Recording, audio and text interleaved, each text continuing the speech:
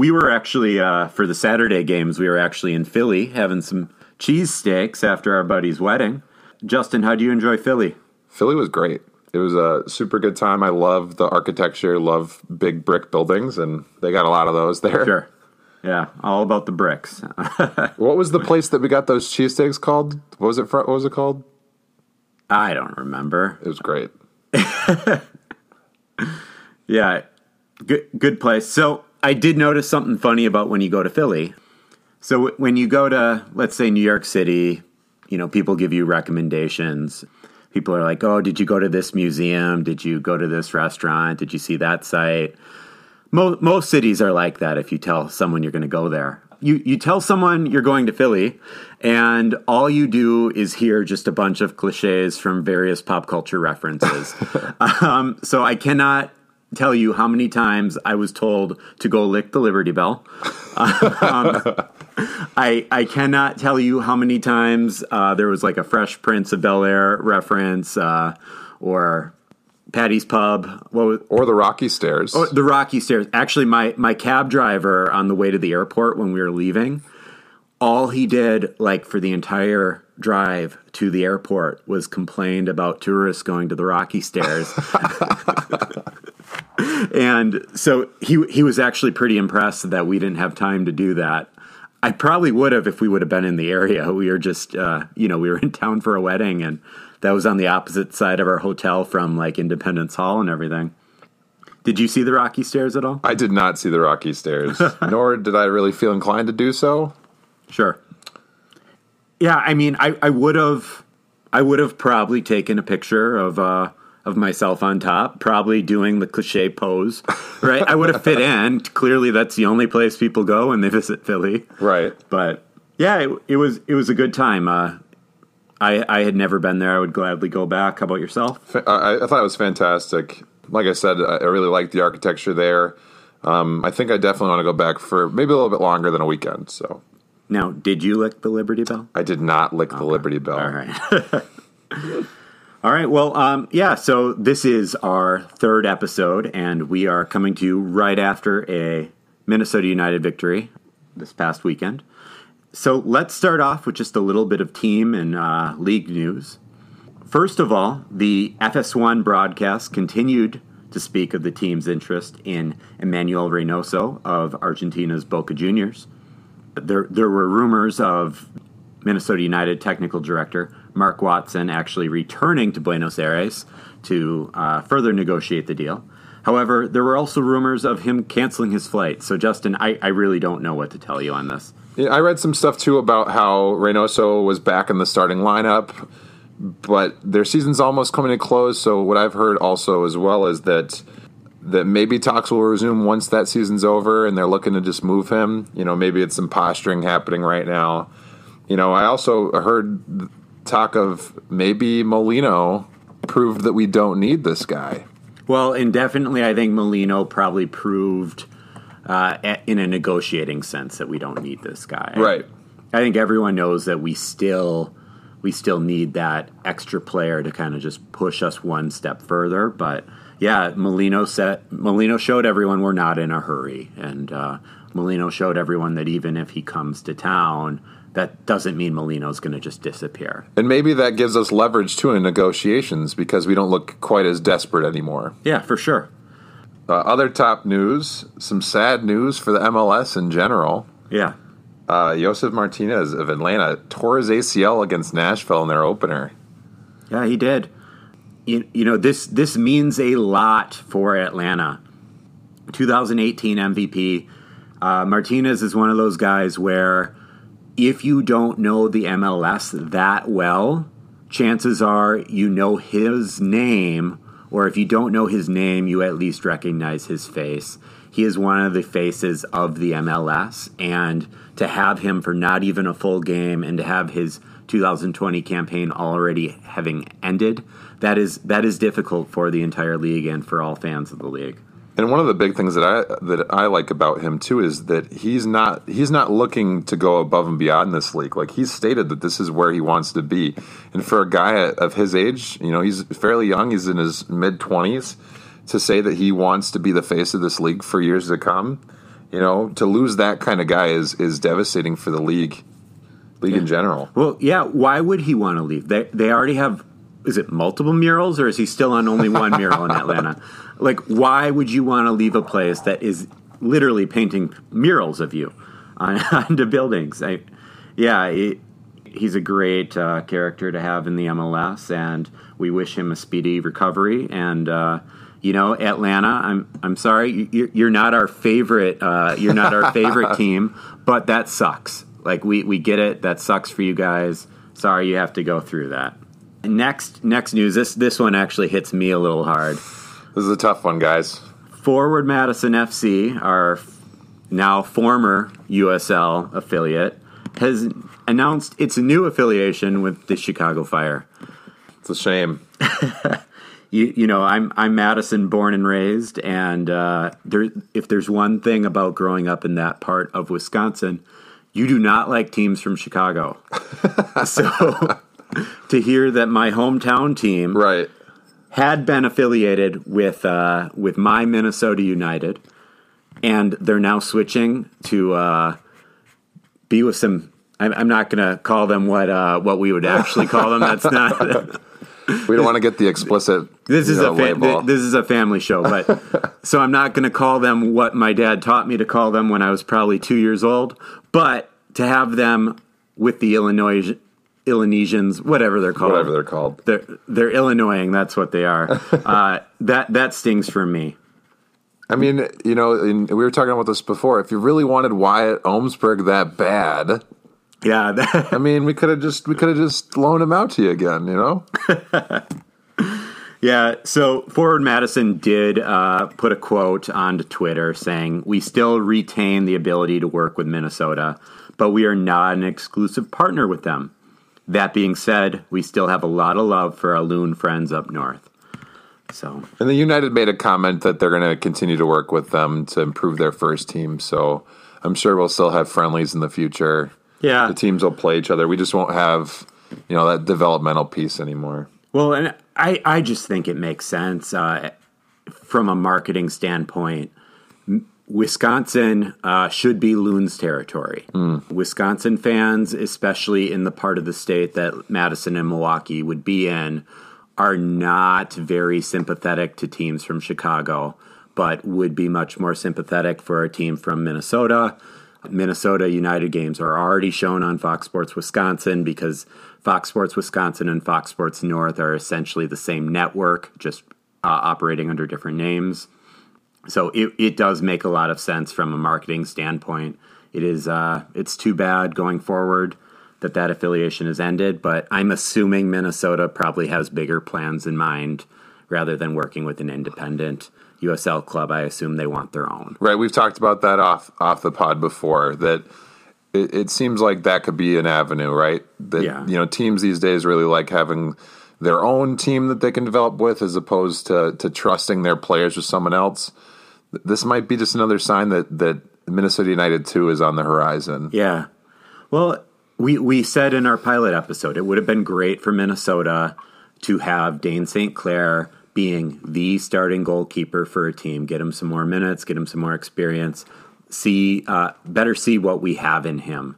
Where in Madison, they had two goalkeepers ahead of him on the depth chart, so he did not get a lot of playing time. We won't do this every week, but since it was week one, we have some former Loons who were quite popular with their fan base who would have gotten playing time around the MLS. Justin, you want to run through what we got? Yeah, so Abu Danladi subbed on for Nashville versus Atlanta in their loss.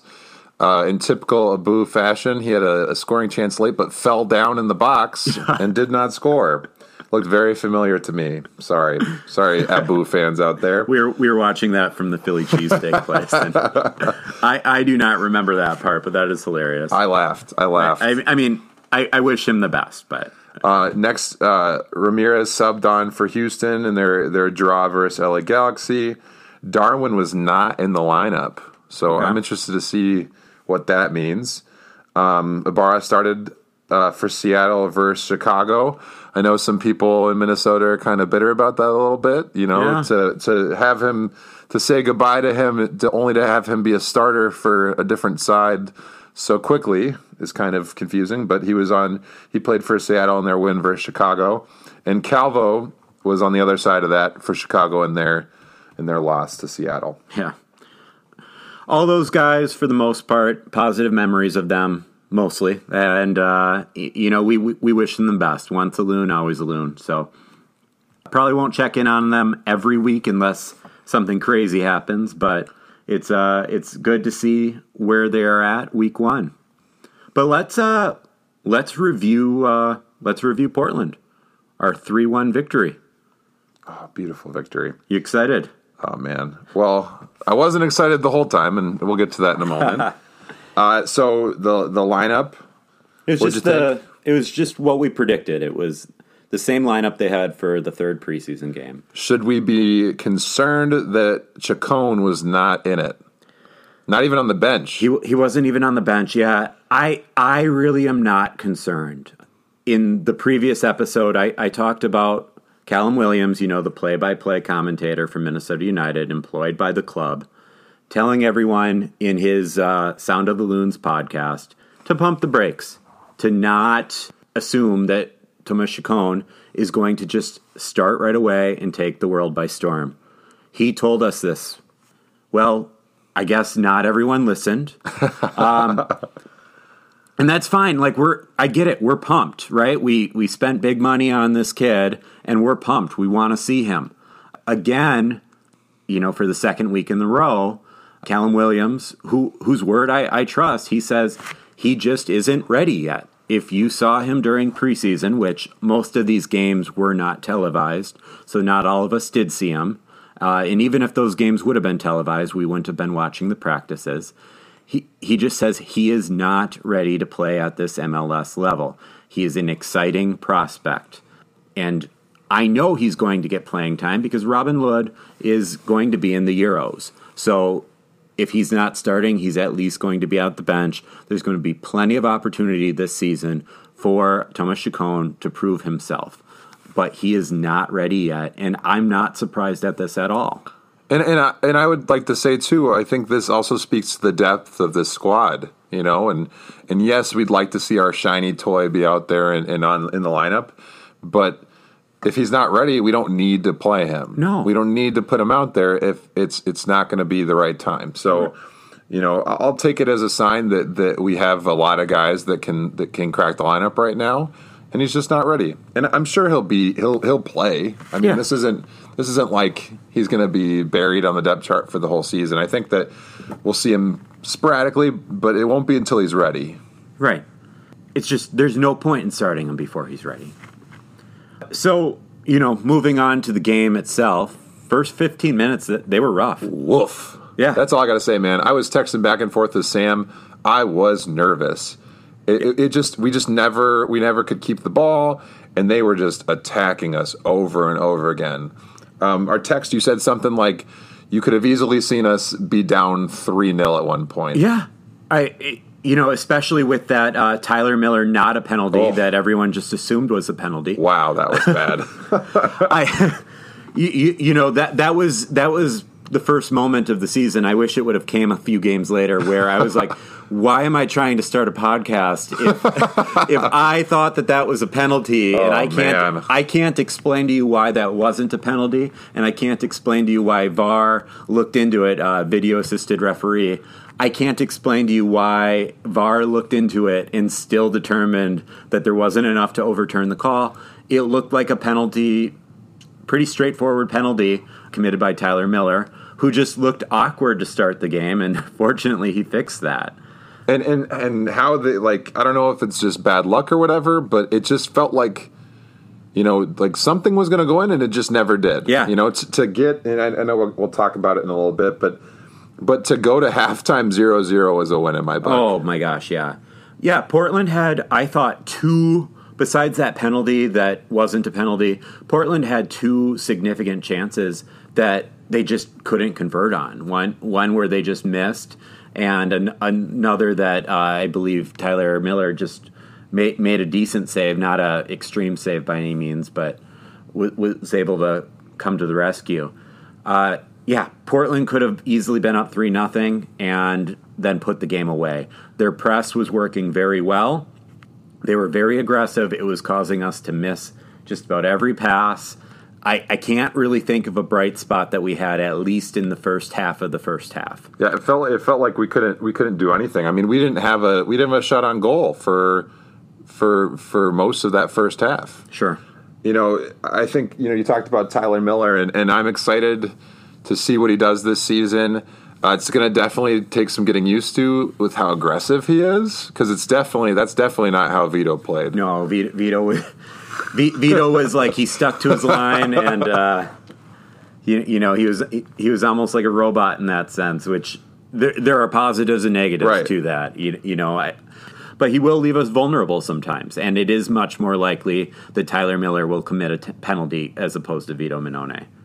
But things got better, Justin. Things got way better. I texting back and forth with you, I think we both were super relieved when the second half started and we started to see, some more development in our attack. We started to see things coming together, and we started to be dangerous. Yeah. Yeah, so Portland typically, I've always thought of them as more of as a counterattacking team, at least in the recent years. But they were very aggressive during this game. It was very clear to me that they didn't want this to be just a 0-0 draw, that they wanted the win. So they kept an aggressive press going into the second half, and it left them vulnerable. Right. That was when Ethan Finlay stepped up to the plate. Man, he had a great game. I know earlier in the episode I referred to him as Minnesota's own. I know a lot of times he's referred to as the boy from Duluth. But do you know where he went to high school? Marshfield? Yeah. Marshfield, Wisconsin. Marshfield, Wisconsin. And you know what his favorite NFL team is? I hope it's not the Packers. It is the Packers. Oh. Well, that's unfortunate. Yeah, so he stayed in Wisconsin too long. Ethan Finlay, our cheesehead loon, involved in all 3 goals, earning an assist for 2 of them. So goal number 1, Finlay in transition, sets up Robin Lod. Robin Lod is blocked, but then there is Kevin Molino right after him, knocks that baby in. That was a thing of beauty. I loved it. Of course, after watching the English Premier League all year long, I'm like, oh my gosh, he was probably outside. VAR is gonna they're gonna take this. VAR away is gonna us. take it away. Yeah. So I'm glad that MLS does seem to be handling VAR better, even though it still doesn't make sense. Goal number 2, though, Finlay in transition again, makes a great cross to Luis Amarilla, puts it right where he needs to. Amarilla heads it in for goal number 2. And that's goal 1. That's goal number 1 of 25 for him. And I think that was a beautiful moment too. Just what a great cross and what a great finish by Amarilla. Oh yeah. You watch the defender and he was frozen. If you watch back to the clip, I don't think the D-man knew where Amarilla was. He lost track of him. The ball goes over his head and he turns around and he's like, "Oh no!" right before the header is put in the back of the goal. And then goal number 3, this Finlay involved again. And again, to our good buddy Kevin Molino, this was one of those, he meant to do this, right? Where Ethan Finlay just flicks it backwards, puts it right where Molino needs it, and Molino gets the ball in the goal for his first brace of the season. So I hadn't heard this term before, but and I love it though. Finlay, if it weren't for if Lod had scored that first goal, do you know what they call it when you get 3 assists in a game? No. The gentleman's hat trick. I like that. Isn't that nice? Yeah, like you're a gentleman, right? You're passing, passing the ball off to others, allowing other people to score. Huh. So I mean, Finlay was involved in all 3 goals. Sure. And I think that showed, I think he's back to full health. Yeah. I think he's back to full health, and I think he's ready to take command of that right side. Yeah. It's got to be all that cheese. All that cheese. Helps with the recovery. It was fun to watch him, too, chirping with the keeper for Portland. So I didn't know about this until the broadcaster mentioned it, but Steve Clark and Finlay played together when they were with the Columbus Crew. And it sounds like they were good buddies during their time. But if you watch back, a lot of times, earlier on in the game, I'm sure, there's moments after the scores and stuff, but there was a lot of chirping back and forth because Finlay was he was obviously involved in those three plays, but he was attacking a ton and giving him fits. So that's fun. It's fun to see that little rivalry. Yeah. I've said it before. To me, he is, that saying, Adrian Heath will say this sometime, is play like the fans would if they were given an opportunity to wear that crest. Right. And to me, Ethan Finlay, he embodies that statement. Well, and I think he's a good. I know he's not technically a Minnesota guy. I mean, he was born here, but not necessarily raised. But it's nice to have him be the local boy. In a sense, you can be a Minnesota guy and still have ties to Wisconsin. I mean, are you proud of it? But so that's the good, right? Yeah. Obviously, like the game turned around. We were able to come away with the victory, score a ton of goals to kind of quell any nervousness that was happening at the beginning. But there were some rough spots. Yeah. And a big one, I think. I think the first one we're going to talk about probably was the one that it has me most concerned. Opara did not look great. Yeah. And I don't know if it's just, his physical nature didn't work so well with the guys he was defending against. But he struggled at times and made some really bad plays. Yeah. So the only goal we conceded was off of a penalty created by Opara. Again, we're talking about, I don't know why that Tyler Miller not a penalty wasn't a penalty. That seemed more blatant than what Opara did. I think this may have been kind of a makeup call. Yeah, perhaps, but I do still think it was a penalty. It was maybe a less blatant penalty, but I did not have any arguments when that was called a penalty. I'm going to just assume he was rusty. We've been watching him for a year now. He's played in almost every single game. I can't think of too many mistakes that Ike Opara has made. He just didn't have the greatest game today. So I'm going to assume he was just rusty. He wasn't training with the team as much as he would have liked over the preseason. So here's to better days for Ike Opara. Right. Yeah, he also made that mistake where he set Portland up for a dangerous free kick. And, There's another saying where if a defender is doing their job, you really don't notice them. And during this game, we noticed Ike Opara in some pretty crucial moments. And that's how you know it wasn't his greatest game. It was a game that he probably wishes he could have back. But then again, the rest of the team pulled through and we won convincingly.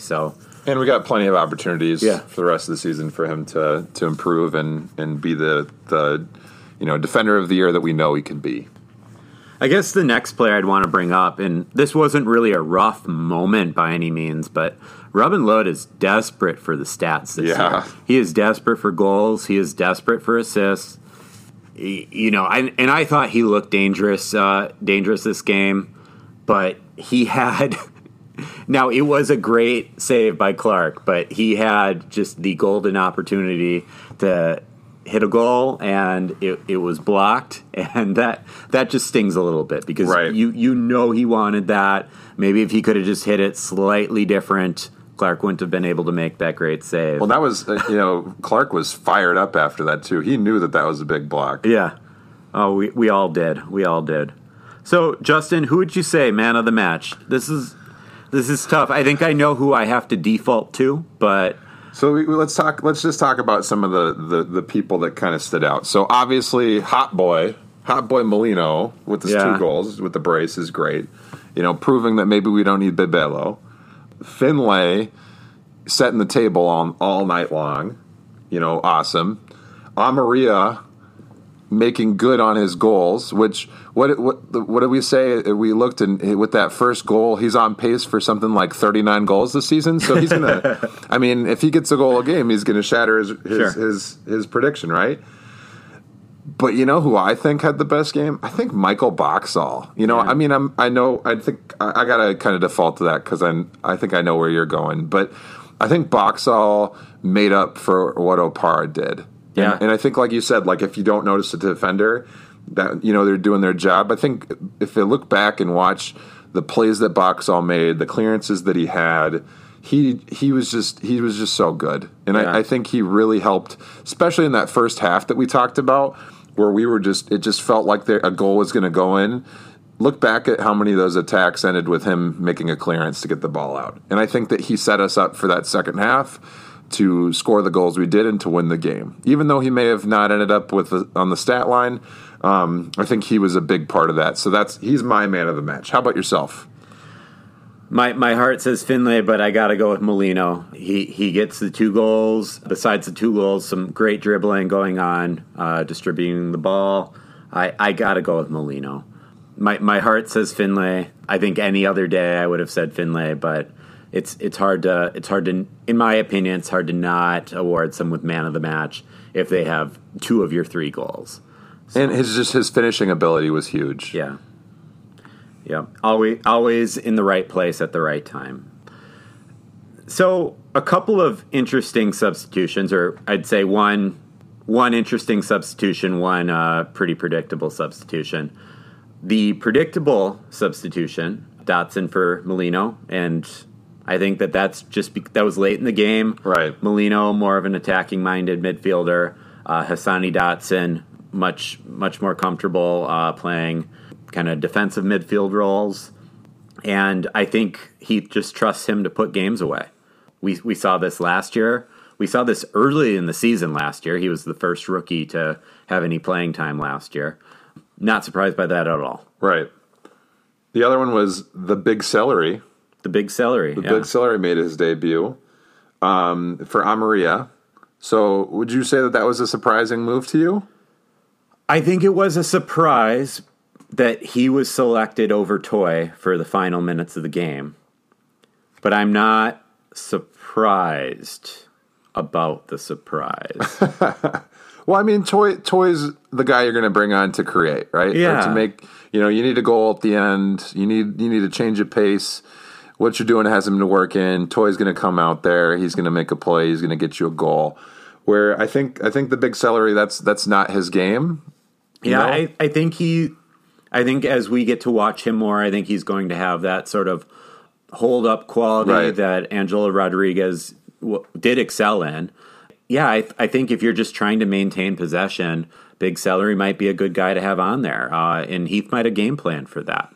The same way he might have game planned for Toye to come on and go make something happen. Right. I would be shocked if we were down or tied and Big Celery came on instead of Toye. Right. I agree with you. I think that it was the reason why you carry both those strikers on the bench is for those 2 scenarios. Sure. You're up big, you put Celery in. You're tied or you're down, you're going to put Toye in to try to make a difference and get you some points. Well, and I never heard any comment from Adrian Heath about this, but it's not common for a team to have 2 strikers on their bench. Typically, your bench is full of midfielders and one striker, especially in a formation that only requires 1 striker. So that tells me that there was probably some plan around this. Right. So great win to start the season. Yeah. Top of the table. Top of the table. Yeah. I'm psyched for the win. 3-1 at Portland is a big deal. It is hard to win on the road in the MLS, and Providence Park in Portland is probably the number 1 place that if I could go to any away game in the MLS, I would love to see Minnesota in Portland. To me, when I watch on TV, I watch a lot of European. I watch a lot of European soccer, and Portland is the place where it reminds me of those European venues, and it happens to be within a domestic flight away. So I'm hoping sometime within the near future, maybe we do a live podcast from Portland. I would love to go there more than any other place, but we'll probably end up in some godforsaken place like Chicago before then. I do have one final note that you just made me think about. And I think back to last year, and though we had a fantastic season, I think there were a number of games that we started off slow like we did this week. I think mainly in my head, I'm looking back to the game against New England Revolution out there, where we, in that instance, we thought we were gonna win that game. I don't know if that was the case for this one, but we started off slow, and I guess I just am used to our team. If that's going to be the way we start the game, that's just going to continue. And to see this team start off as slow as we did, to start off in the hole that we did, but then come out victorious in a big way, I think that's huge for this team. And I think that's huge for the future of the squad. Absolutely. Speaking of the future, let's talk about San Jose. The Earthquakes. The Earthquakes, yeah. So last week, San Jose had a dramatic draw at home to Toronto, 2-2, thanks to a 95th minute goal by their newly acquired defender, Osvaldo Alanis. Did you watch the replay of that? I didn't see it. Was it pretty cool? Yeah, it was pretty cool. I don't know if he meant to do it or not. you know.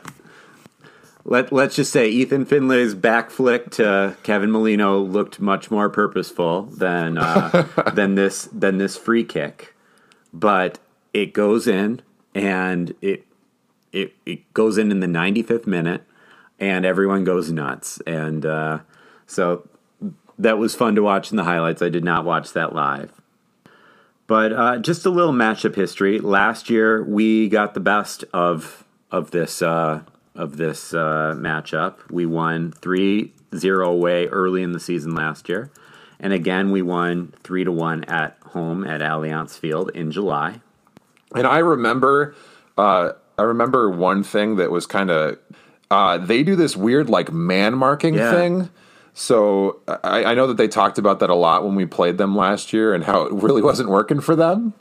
So I know I'm excited to kind of see it and play again, because I know that that's their manager's thing, right? Like, that's what he's known for. Yeah. So I'm interested to see how that goes this year. I remember last year at this time, kind of the Minnesota United's response to the man marking scheme was, well, our players are better, so it's not going to work. And you know, of course, we do have those veteran players in their later 20s, early 30s who are they're going to be hard to just mark all day. We'll see. We both pretty much have the same teams that we had last year.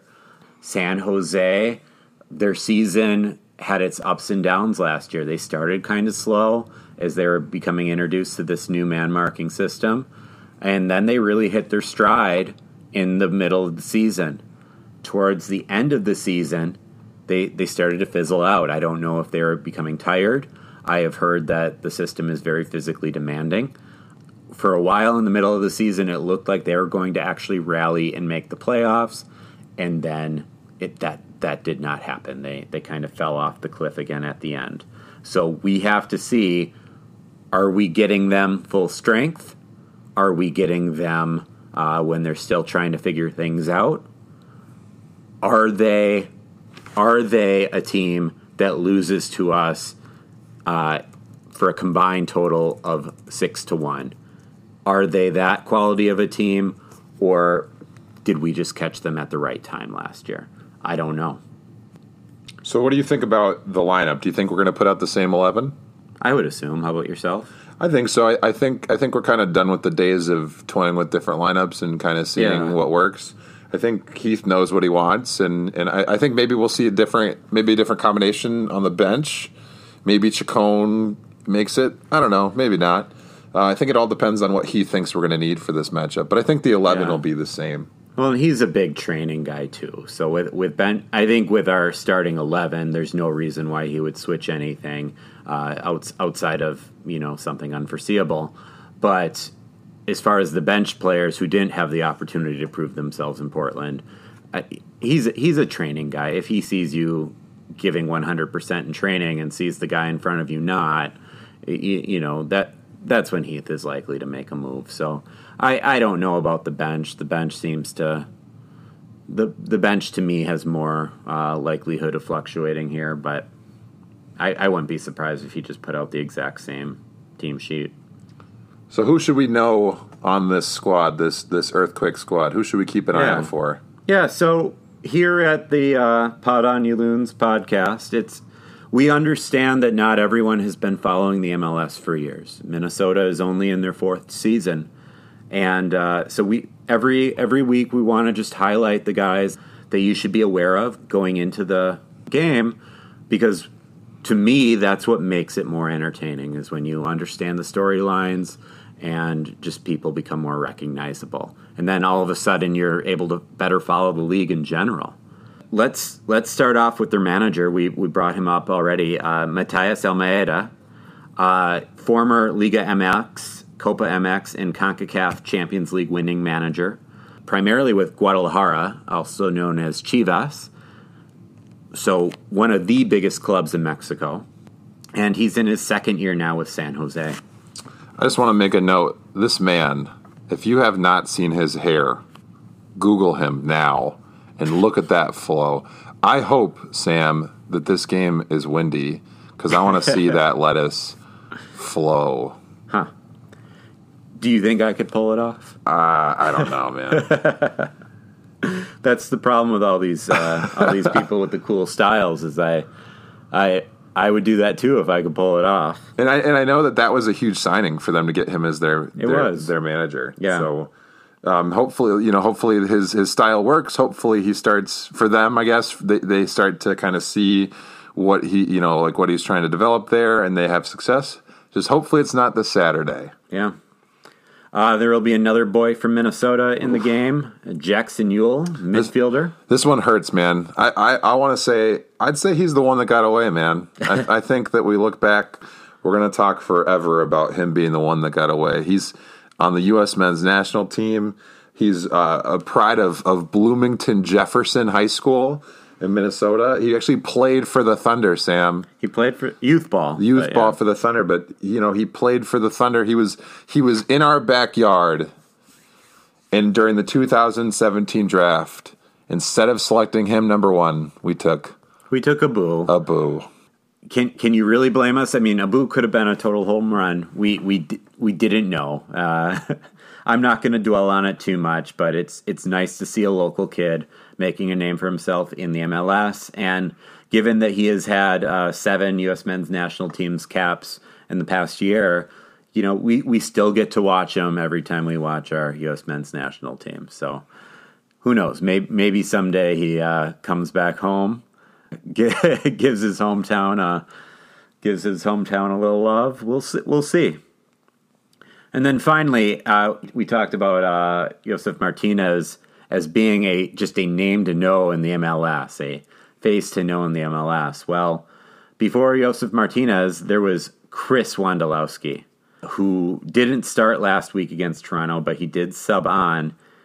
He is 37 years old, and he's playing his final season in a career that makes him the MLS all-time leading goal scorer with 159 MLS goals. Wow. That's big. That is big. I'm not going to just keep reading his Wikipedia page or anything, but but I mean, he's definitely a face of U.S. soccer. Yeah. And I think even when we watched him last year, he's getting up there in age, but he's like that crafty veteran on the team, right? Like, he maybe isn't as fast as he once was, but he's going to surprise you every once in a while and make some plays. He scored a goal. He was the one that scored a goal against us, I think in that 3-1 game with just a crafty goal, and that's the way he plays now. Yeah, and from my memory, he was never just the athletic freak. He's always been a smart player, not necessarily the fastest, not necessarily the most gifted, but he knows where to be. He knows what to do with the ball. And that's what's given him such a just outstanding career in the MLS. He was not the one that scored against us. It was Tommy Thompson. My bad. But he does great things, and he's got a illustrious career. He's obviously going to be walking away as one of the all-time greats in this league, and it's fantastic for him to go out as a member of this team. For sure. So, Justin, do you have a score prediction? I think we're going to win 3-0. 3-0? I think that sounds good to me. I think, 3-0, 3-1 last year. I think we put it to them again. I don't see us losing this game. With it being hard to win on the road in the MLS, I'm going to say we have a 2-1 victory. Ooh. All right. 2-1 victory, but I think it's going to be close. And I think there will be some late game drama. All right. You heard it here first from Sam. Yeah. Late game drama. Maybe a Hassani Dotson banger to seal it off. Ooh, that'd be great. We'll see. We can hope. I want to see goal number 2 by our friend Amarilla. Luis Amarilla is going to get goal number 2. Luis. Okay, so that's another one of my predictions. Those are the predictions that Luis Amarilla will score goal number 2 of 25 and a Hassani Dotson banger to seal things off. So, Justin, we have some questions. We got questions. People are listening to this thing, Sam? People are listening to this thing. Side note, someone on the Minnesota United Reddit made a list of all Minnesota United podcasts. Where did he put us, Sam? We were first in the list. But what did he wrote next to it, like super new or super something? Super new. Which, thanks. We could have just left that off, buddy, but thanks for the pub. At least he didn't say, like, super noobs. Maybe that's what he meant. No, it was nice. It was nice because I know for a fact that this person couldn't have been one of our moms, right? There's just my mom does not know about this podcast. My mom listened. That's why we finally have some listeners from Wisconsin. Shout out Sam's mom. But I know that was not one of our moms. I have no idea who this guy was. So we're getting out there. As we said in the last podcast, the internet has found us. The internet is ready to pot on you loons. But this question comes from James in the Netherlands, and he asks, what is the draft and how does this work? That's a good question. I mean, I think that it's a kind of a rare thing in this game, right? Soccer does not historically have a draft. No. The draft is more or less an American sports thing, right? Like, yeah, it is. It's a way for leagues to, have a pool of players. It's meant to be like a fair way of distributing talent, right? Yeah. The NFL obviously it's a big event. It's a big marketing thing. I mean, they've spent a whole weekend doing it. Right, if you watch any ESPN or whatever right now, it's wall-to-wall coverage of this NFL draft, right? Other major sports in the United States have it as well, basketball, baseball, hockey, whatever. But it's definitely not a soccer thing. No. And so he asks, how does it work? And to me, I believe this is in a response to us frequently referring to last year's just phenomenal draft class, where we acquired Chase Gasper, Dane St. Clair, and Hassani Dotson. So specifically, what is the super draft? We're not talking about an expansion draft. We're not talking about a waiver draft, but specifically the super draft where the rookies are coming in. The rookies are coming in just like they would in other major American sports. They're coming in primarily from the colleges and universities across the country. I think probably a better question here is how effective is it?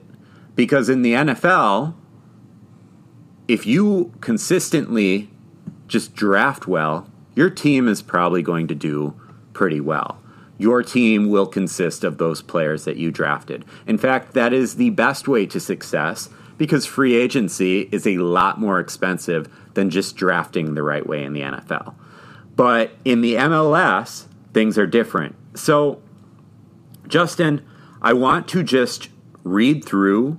So we're our 4th year in the league. So that means we have 4 drafts that we can look at really quick. 3 that are significantly in the past. So 2017, I want you to tell me how many of these guys have you even heard of? Abu Dinladi. I've heard of him. We've heard of him. I dogged on him. you dog on him. And he was the first player taken in the draft. He was number 1 overall. So he's at least still in the league. Alec Farrell, Who? Thomas De Villardi. Who? I guess he's now with the Austin Bold in the good USL. good for him. Yep, Good for him. Yep. Tanner Thompson. No. Yeah, right. So 2017, not that long ago, Abu Danladi did make his contribution for Minnesota United, but other than that, no one else from that draft class, our first draft class ever, no one else ever even played. And looking at this draft too, I mean, or looking at the numbers, I mean, we talked about the NFL. You know, there's 7 rounds in that draft, and guys from every single round will make contribution. Heck, guys that don't even get drafted will make contributions. And we didn't even sign our second round pick. You know, like we From didn't this year, yeah. or from 2017, right? Alex Farrell and Thomas Villardi never signed those guys. Like they never played for our team. And they're in the second round, right? Like in other sports, second round picks are huge contributors to your team, right? That's like they're gonna be on your team. But in MLS, not the case. Yeah. 2018, I think you'll recognize a few more of these names. Mason Toye, obviously, drafted him 7th overall in the first round. That's a good one. Wyatt Omsberg, we drafted 15th overall in the first round. Recently, we traded him to Chicago. Probably going to end up in Madison again now. And then 23rd in the first round, Carter Manley, who we declined to renew his contract. He is now a free agent. Besides those 3 first-round picks that we had that year, Xavier Gomez we drafted in the second round. He was never he never made an appearance with Minnesota. He's now with Union Omaha in the USL League One. So, of those names I listed off, Mason Toye at least is on the team. Wyatt Omsberg is at least in the league. Carter Manley, we wish the best for him. But, wish you the best, man. But he's currently a free agent looking for a team. 2019, things obviously get much more interesting because we have Dane St. Clair still on our team, loaned out to San Antonio. We have Chase Gasper, who is a starter for our team. And in the second round, Chase and Dane St. Clair were both first-round picks, but in the second round, we have Hassani Dotson, who was drafted 31st overall in that draft, who is one of our bright young stars for the team. After Hassani Dotson, Kevin Rodriguez. Yeah, some guy, yes. He's now also in the USL Championship, and Mitchell Osmond, who plays for Indy 11 in the US Championship. Yeah, nothing much there. 2020, our most recent draft, Noah Billingsley has been offered a contract. We took him 18th overall, but our 4th-round picks, Matthew Bentley and Andrew Booth, were not signed. So besides Hassani Dotson, no one drafted by the Loons after the first round is still in the MLS. That's crazy. So just to kind of paint that picture, if you're looking at the draft as if it was the NFL draft, it just isn't. It's not that exciting. All right, Justin. That is all we have for today. It's been a long episode, but a good one. Yeah, a long one, but a good one. So hopefully we can keep getting out there. Maybe make a couple of other strangers will reference us on Reddit. I hope so. Just be nice. You know, we're new. We're new. We're super new. We're super new. We're super new. A lot of podcasts, a lot of people when they make podcasts, they record like 10 without publishing them, and we just went for it. You know what? Because we want to get this to you. We think we're worth listening to. We're bringing you along for the ride. Right. We're bringing you along for the ride. So, you know, contact us if you want. Follow us on Facebook. Follow us on Twitter. Hey, did you make us a Instagram yet? I haven't made us an Instagram yet. I'm going to give you that homework, Justin, so you can make us an Instagram. We will announce it on Facebook and Twitter. And yeah, you can find our podcast pretty much on any of the main podcast apps. So check us out. And watch the game Saturday at 7 p.m. Is that when the United's playing, right? Saturday at 7 p.m. Do you know this? Watch the game Saturday at 7 p.m., folks. All right.